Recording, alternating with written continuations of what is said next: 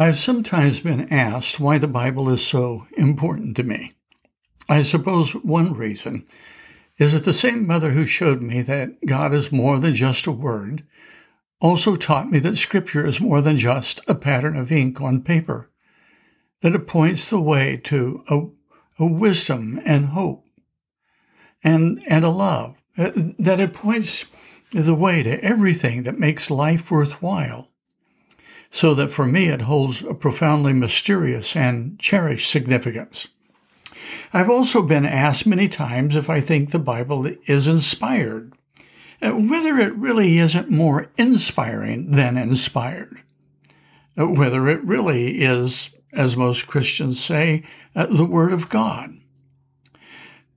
The pastoral letter of 2 Timothy 3:16 has often been used, rather incorrectly, I think, to answer that question.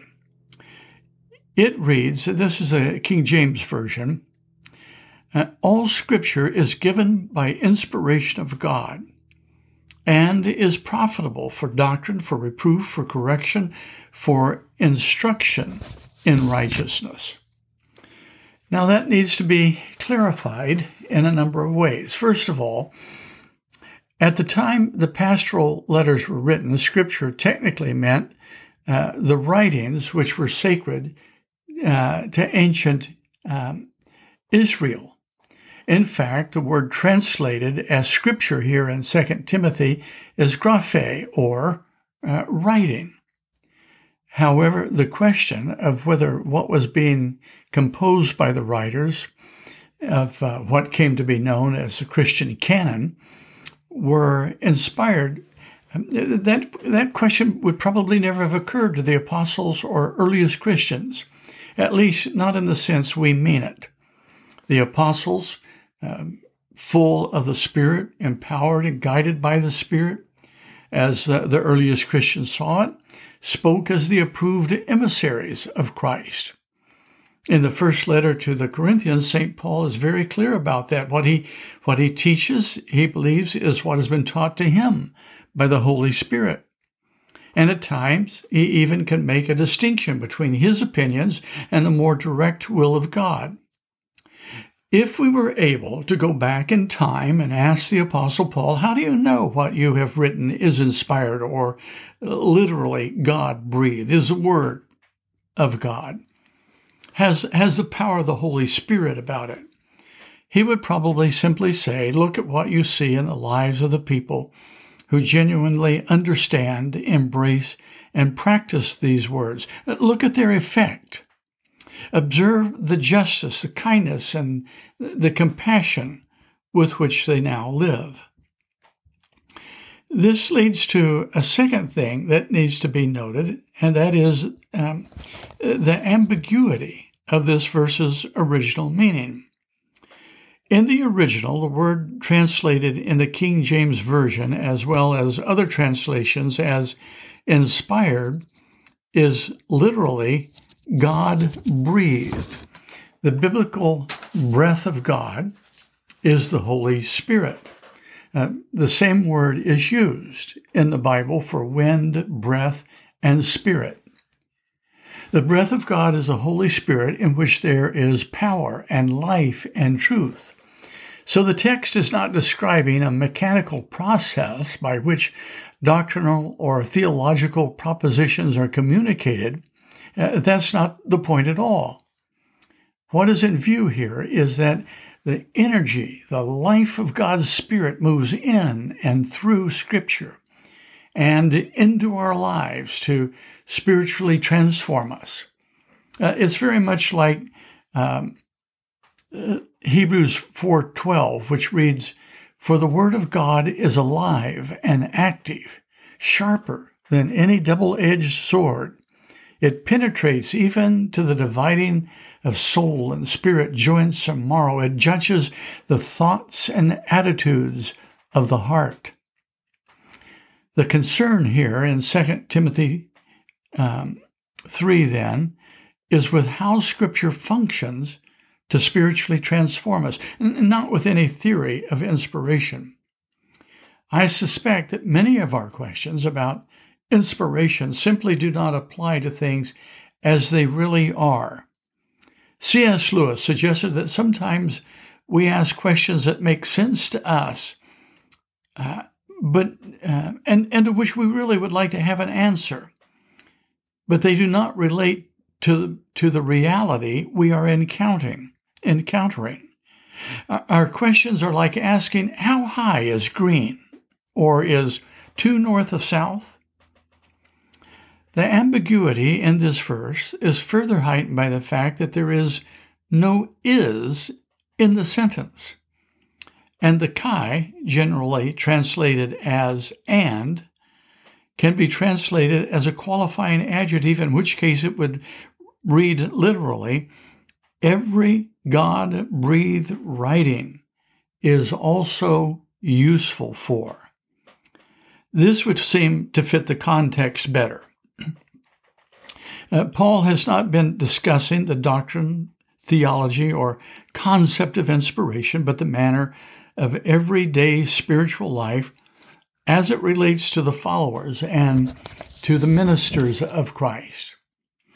In the preceding verse, verse 15, Timothy is reminded of the strength that resides in his having experienced and known the Scriptures as a deep and powerful wisdom, the wisdom of salvation. It can therefore be legitimately argued that this verse does not say all Scripture is inspired, but all inspired Scripture is useful. Perhaps the most literal, though not smoothest translation of 3:16 is, every writing God breathed is also profitable for instruction, for conviction, for correction, and for training in righteousness. I would translate 2 Timothy 3b through verse 17 like this. From childhood you have known the sacred writings, which, understood through faith in Christ, are able to make you wise in the way leading to salvation, the sort of life that is large, expansive, and free. Every God-breathed Scripture is able to show us the reality of things.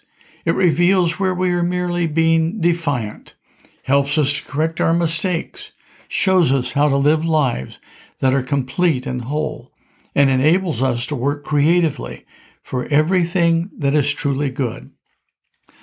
The phrase God-inspired, literally God-breathed, occurs only this one time in the New Testament, but it occurs a number of times in pre-Christian Greek writings and accurately expresses the view of the first century Jews regarding Scripture and their understanding.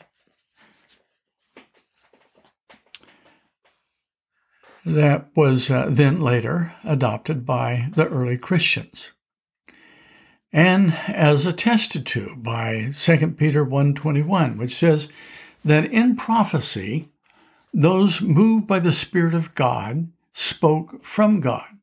And like 2 Timothy 3:16, it is clear that 2 Peter 1:21 is not concerned with the mechanics of inspiration, like a scientist describing the process of biosynthesis, but how it is a true message of life and hope and goodness energized by the Spirit of God. Marcus Borg, the highly successful author and popular lecturer, argued that the Bible is both sacred scripture and a human product.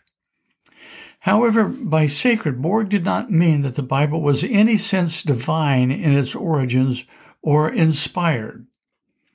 It is, he said, human in its origin and production, and sacred in its status and function. I know many recovering alcoholics who would regard what is affectionately known as the AA Big Book in the very same way.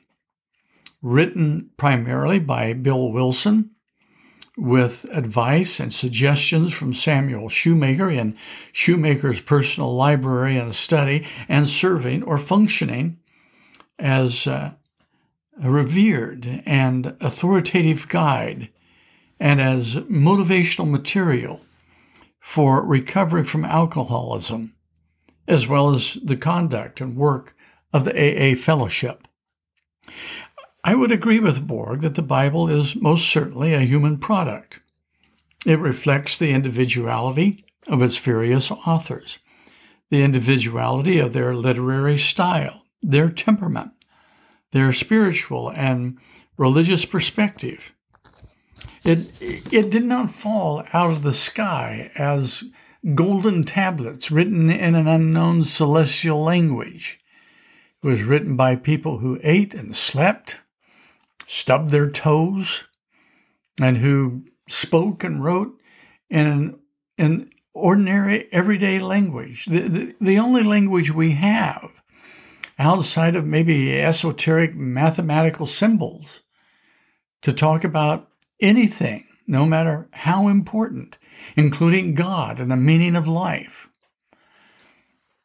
They experienced times of deep thought, intense spiritual passion, and intimate spiritual communion and depression. They wrote using simple bird feathers as pens, dipped in homemade ink, and written on animal skins or papyrus, using a process discovered and developed by human ingenuity. But I seriously disagree with Borg's insistence that Scripture does not have God as its ultimate source. If God is personal, if God is actively involved in any way with human beings, especially those of uncommon spiritual depth, if God by any means and to any degree has whispered glad, unutterable realities of truth, goodness, and beauty into the souls of the biblical writers, then I must conclude with the apostle that in the final analysis, quote, prophecy never had its origin in the human will, but prophets, though human, spoke from God as they were carried along by the Holy Spirit, unquote. 2 Peter 1:21. I believe, then, that Scripture is sacred, not because I have warm, nostalgic feelings toward it, or because it outlines a constructive way to live, or is inerrant, or because it is significant to the history of the Christian religion, but because, in addition to other evidence, I have had many uncanny experiences in which Scripture has, I don't know how to describe it, touched the deepest places of my soul and brought enlightenment. Furthermore, experiences in my life and in the lives of friends in which a word or sense of courage, strength, wisdom, and even knowledge has seemed to come from beyond my own mind. And that convinces me of both the possibility and the probability of revelation, of inspiration. Now, to affirm that the Bible contains graphe, writing, that is, in some sense inspired, is not the same thing as saying it is inerrant. The English word inspired is not a bad translation of the original Greek theopneustos in 2 Timothy 3:16, meaning God breathed. Our English word inspired comes from the Latin word inspirare, which was used in translating Greek into Latin. The Latin means blown into, with the idea of filling with an exalted influence. In English, it has come to mean to give someone a creative or exalted thought, idea, feeling, or awareness of something, or to motivate to a higher achievement or purpose. That's inspiration. But what is inerrancy? Inerrancy is the insistence, in my opinion, the erroneous insistence that because the Bible is inspired, or because of the specific way in which fundamentalists think it is inspired, it is free from any mistakes or errors in history, in science, or in faith. Unlike inspiration, inerrancy is not a biblical, patristic, Catholic, or Reformation concept. The Princeton scholar B.B. Warfield and his colleague Charles Hodges argued in 1881 against the criticism of certain German scholars who were challenging the trustworthiness of the Bible. They were arguing that the Bible, the German critics, Hodges and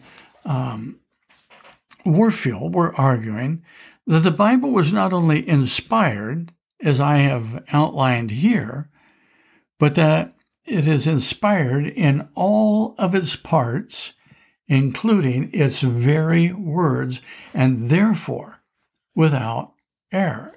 Everything is there because God wants it there. If it's not there, God didn't want it there. So the doctrine of inerrancy is really a little less than 150 years old. I believe it is an egregious error to impose on the Bible our own judgment as to how God ought to have inspired the Scripture or how he did it. Consequently, I do not believe the Bible lying on the table next to me right now is inerrant or given by some process of word-for-word divine dictation. Neither do I believe it is an entirely human product. I believe Scripture is the essential and trustworthy narrative of God's unfathomable and inexplicable love for us. The experience of that reality has been for me the chief glory of my life. Well, that will conclude this reflection. In the next reflection, I will look at what some of the German scholars were developing that Warfield and Hodge were opposing, and what has come to be known as the historical critical method.